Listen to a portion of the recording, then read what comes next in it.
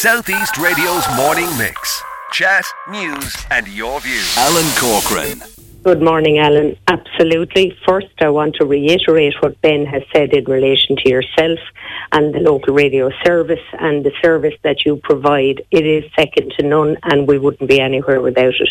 In relation to Ben and her team all over the county, we have a lot of interaction with Vincent de Paul on behalf of constituents. Vincent de Paul, they don't ask questions. They look after people. It's a wonderful service. And as the slogan says, give a little, it goes a long way. And the fact that it's staying in the county, well, charity begins at home and therefore it's going to stay at home. So I'd encourage people, don't be worried about the amount or don't be worried about what it is you're giving. Do your best, and that's all that's expected, and it will go a long way. We have a number of items to go across this morning, Verona, and I've got to take a short commercial break before we get into the core of our discussion this morning. But I have a comment in from Mike. He says, just how many vaccine and booster jabs are the people going to be asked to take? There are going to be many more variants of COVID. Are the people going to have to take a vaccine for them all? We need to get real. Can you keep asking people to take a vaccine? You cannot keep asking people to take a vaccine every time we get a new variant. Do you know something? I understand where Mike is coming from, but to be honest, to keep COVID away, I would take a vaccine every day if I had to.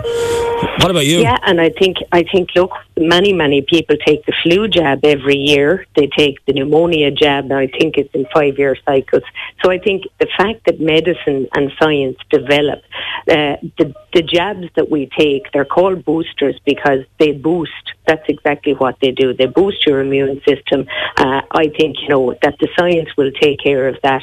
And without a shadow of doubt, we're going to be with COVID for a long time. So we are going possibly to see vaccines continue and booster jabs continue, just like we take the flu jab at winter time. We're going to look in detail with somebody who deals specifically with young people tomorrow on the programme, and we'll be discussing it. But one of the areas we'll be looking at is face masks for children. Where do you stand as a representative of County Wexford on the face masks this year? Do you think it should be optional or do you think it should be compulsory? What's your view on this? Well, I think my view is I'm not a fan of face masks by any manner of means. Recently, I paid a visit to Newborn National School, which actually hosts a deaf unit, and it is the only deaf unit outside of Offaly in Dublin. And on the day, they did only have one child in situ, but I think they have 5 deaf children that they educate there at the moment. For that child, for instance, to have to wear a face mask would be detrimental to his whole being because he concentrates on lip movement. Now, look, for me, we should not have gotten to a situation where we have face masks at primary school level. There were options. There were options that the government should have taken in relation to filtration. They commissioned a report last March, Alan. That report categorically said that it was advisable to put ventilation, proper ventilation through HEPA filters into national schools and primary school levels where there was no vaccination available at that time. Now, that advice wasn't followed. They went with advising teachers to open windows and doors. Now, on the day I visited Newborn, the windows and doors were open. Children were wearing coats, hats and scarves. Right. Room temperatures were at 13 degrees. So I think, there are things we can do that would very much mean mask wearing is in the short term. Now, on Sunday in the newspapers, it was reported that the government has given 30 million euros towards ventilation and HEPA filtration. Strictly speaking, it is not as straightforward as that. It's quite an arduous process, but what I would like to see is government write to every board of management to say, we are going to provide the funding now, and should it be the case that in the future, it was decided that you shouldn't have had these filtrations or they weren't warranted or whatever, because they're not required in every school. We have some schools built modern that do not need the HEPA filters, but I think it's one of our it should be one of the primary focuses. The concerns about the vaccines for 5 to 12-year-olds, what are you hearing from your constituents? To be honest, I'm not hearing a lot at this point in time. Today we hear that there's going to be vaccine clinics set up for the 5 to 12-year-olds so that there will be no confusing of vaccines, because the dosage given to 5 to 12-year-olds will be a much lesser dosage than that of adults. So I think, we have to be cognizant, Alan, that the vaccine offers greater protection from the virus. We know it doesn't stop you from getting the virus or from spreading it, but there is certainly evidence that it offers greater protection. I'm double vaccinated. I'm hoping, because now over 50s, I'm there, as they say, over 50s will be getting their booster. I hope to avail of that next week myself. So I think parents, it will be for parents to decide. I think parents will put very serious thought into this on behalf of their children. But I think we have to follow the science, and that is that it offers greater protection against serious illness from the virus. Let's move on to other issues now. We had a heavy discussion with Fianna Fáil councillor Lisa MacDonald. Prior to that, Barbara Murphy, the Cathaoirleach of Wexford County Council, also raised the issue. Both of them have indicated to me that we are currently in a rural housing crisis, and indeed a county housing crisis. Seems to be an awful lot of dialogue, Verona, but I think action is now called for. And hearing from Barbara, from Lisa, and from fellow other councillors as well down through the months, to me this needs to be brought very much to the focus of attention, and action needs to take place. Where do you stand on the whole issue of CPOs and vacant properties then? Well, I think, let me just say at the outset that our housing crisis in Wexford and around the country is primarily due to poor planning policy, and you know that I have engaged a lot with that. I'm not so sure that that's what the councillors would agree or disagree with me. The independents certainly do, and we have to get the planning policy structure correct before we will actually get houses built. When it comes to derelict housing and the CPOing of same, I think it's very understandable for most people in the building sector that even if you were to make these premises and houses available to people, it's unaffordable.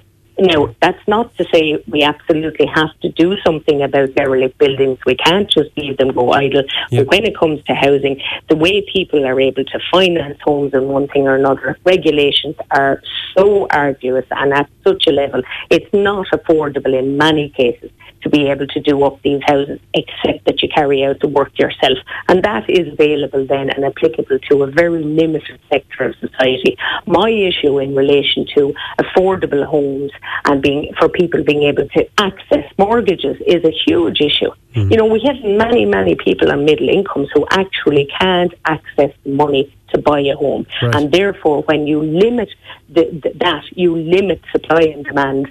All of that, it's a perfect storm in relation to housing. We have to cure supply first, and we must look to our planning policy, and that's why the county development plan and how we will move forward with that will be primary to how much housing supply we'll have in Wexford in the future. I really do believe that this has to be a core subject in the new year in particular to try and tackle this. Would you agree?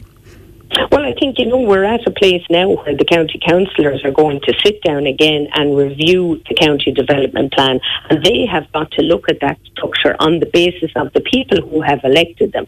There's lots of things about the county development plan that I don't agree with, and that developers, whether we like it or not, and people are almost afraid to say the word developer because because of what has happened, they have taken the blame and the fall for everything in our last housing collapse. They have to be able to make money in order to build houses. If they can't see a level of profit, they are not going to build houses, and they most certainly are not going to build houses that people don't want, which are high-rise apartments, and I do not want to see that for Wexford in particular. All right, we move on, and as I said, we'll make it perhaps one of our primary aims in the new year on the Morning Mix to focus in and have a number of debates from all parties and independents, and of course the people who are badly wanting to get on the property market. They're the people we need to hear from as well. Parking and the build-up of articulated trucks down around Rosslare, what's happening there? It's been a big issue in the Rosslare area. Is it still a big issue? It's a big issue, primarily because of Storm Barra and the winter effect of weather, as we say, that puts both timing off schedule, one thing or another. And you'll see the Rosslare residents have been complaining that HGV vehicles, very large vehicles, are parking outside their premises. Some of them have to run fridges. That's noise pollution, and people are getting very aggravated. But for me, it's a huge health and safety risk for the driver of the truck. It's a huge road safety issue, and there are so many agencies that have to be brought in as stakeholders to discuss this. You'll know, Alan, there's a fabulous facility provided by the OPW to house customs, the HSE and the Department of Agriculture, smack in the middle of Rosslare, the old Renault compound. It's cost us 11 million as taxpayers, and it is virtually empty almost 24/7. It only deals with the traffic that comes in from the UK sailings, and that's only at a limited time in the morning and the evening. So that space, to me, should be made available to give the taxpayer double bang for its buck. We're talking about a limited time frame of 8 to 12 weeks in the year. There is no need for a specific facility to be provided. We have it there. We should not be calling on Garda Síochána out to move vehicles when a resident rings up. I mean, we have to do it because we haven't made provisions to put them somewhere else. So on Tuesday, after, I suppose, many forums in which I've complained that this hasn't been put together, I am now chairing a meeting with TII, Transport Infrastructure Ireland, the National Roads Authority, the Road Safety Authority, on Garda Síochána, Wexford County Council, the councillors and the Oireachtas representatives to put this to bed. And I think it's going to be very simple, and it should culminate in everybody agreeing that we can make provision to park these vehicles in a safe manner in that compound, and the taxpayer doesn't suffer any further cost. Time has caught up on us, but I did mention the flood relief scheme in our topics to discuss today. I'm going to call Jack Sarones. I'm going to get 2 kilts and I'll dance a jig for joy with, and I'll invite Minister Patrick Donovan to come down and play the bagpipes, because I really wonder. I really wonder if in my living lifetime am I going to see this flood relief scheme. So I give what's the story? I brought it up yesterday, because I do feel, in fairness to Councillor Owens, he has called on the Oireachtas members to raise this issue because there is no progress. I did that yesterday. I posed a topical question, in which case the Minister is to come to the floor of the Dáil and answer. Unfortunately, Minister O'Donovan was unavailable. He sent Minister Mary Butler instead, but he did give a commitment to meet to discuss it. Now, I have no update, but I have a commitment from Minister O'Donovan, whom I spoke to yesterday, that he will meet the councillors. Let it be a Zoom call. We'll start there. But I have some concerns. I am concerned that this has not been moved on. It was to be signed off by the end of this year. We're 3 weeks from the end of the year. I'd hope that the Zoom call will take place in the next fortnight, and then I'd suggest you talk to Councillor Owens. But in fairness to Councillor Owens, he does keep it there, and at every council meeting which I attend, he brings it up.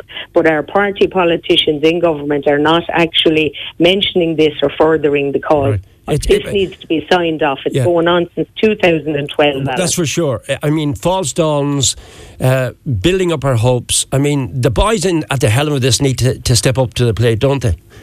Absolutely. I cannot see how, with a 1 billion fund for flood prevention, that Enniscorthy has been left to one side. And the longer it takes, we end up having to do a further study. It's just costing more money. We need to see what the issue is, resolve it, and as I always say, get it done.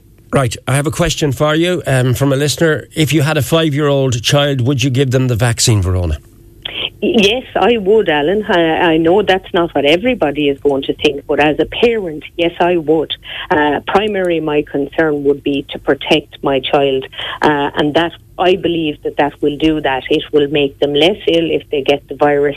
That's not to say it is up to each individual, and I have the height of respect for what parents will do. I think it's causing a huge amount of concern, and for some parents they are very overwrought. But, we all have to do things in life and take chances if we don't believe fully. But I know anybody I know that has, like in America, I've got a brother who's both his children, young children, are vaccinated. In Australia, my brother's children are vaccinated. No adverse effects, all going to school. So, I mean, look, we can only do what we believe is best as individuals. Have to leave it there. Thank you for taking our call this morning. That was Independent Deputy Verona Murphy. South East Radio's morning mix. Chat, news and your views.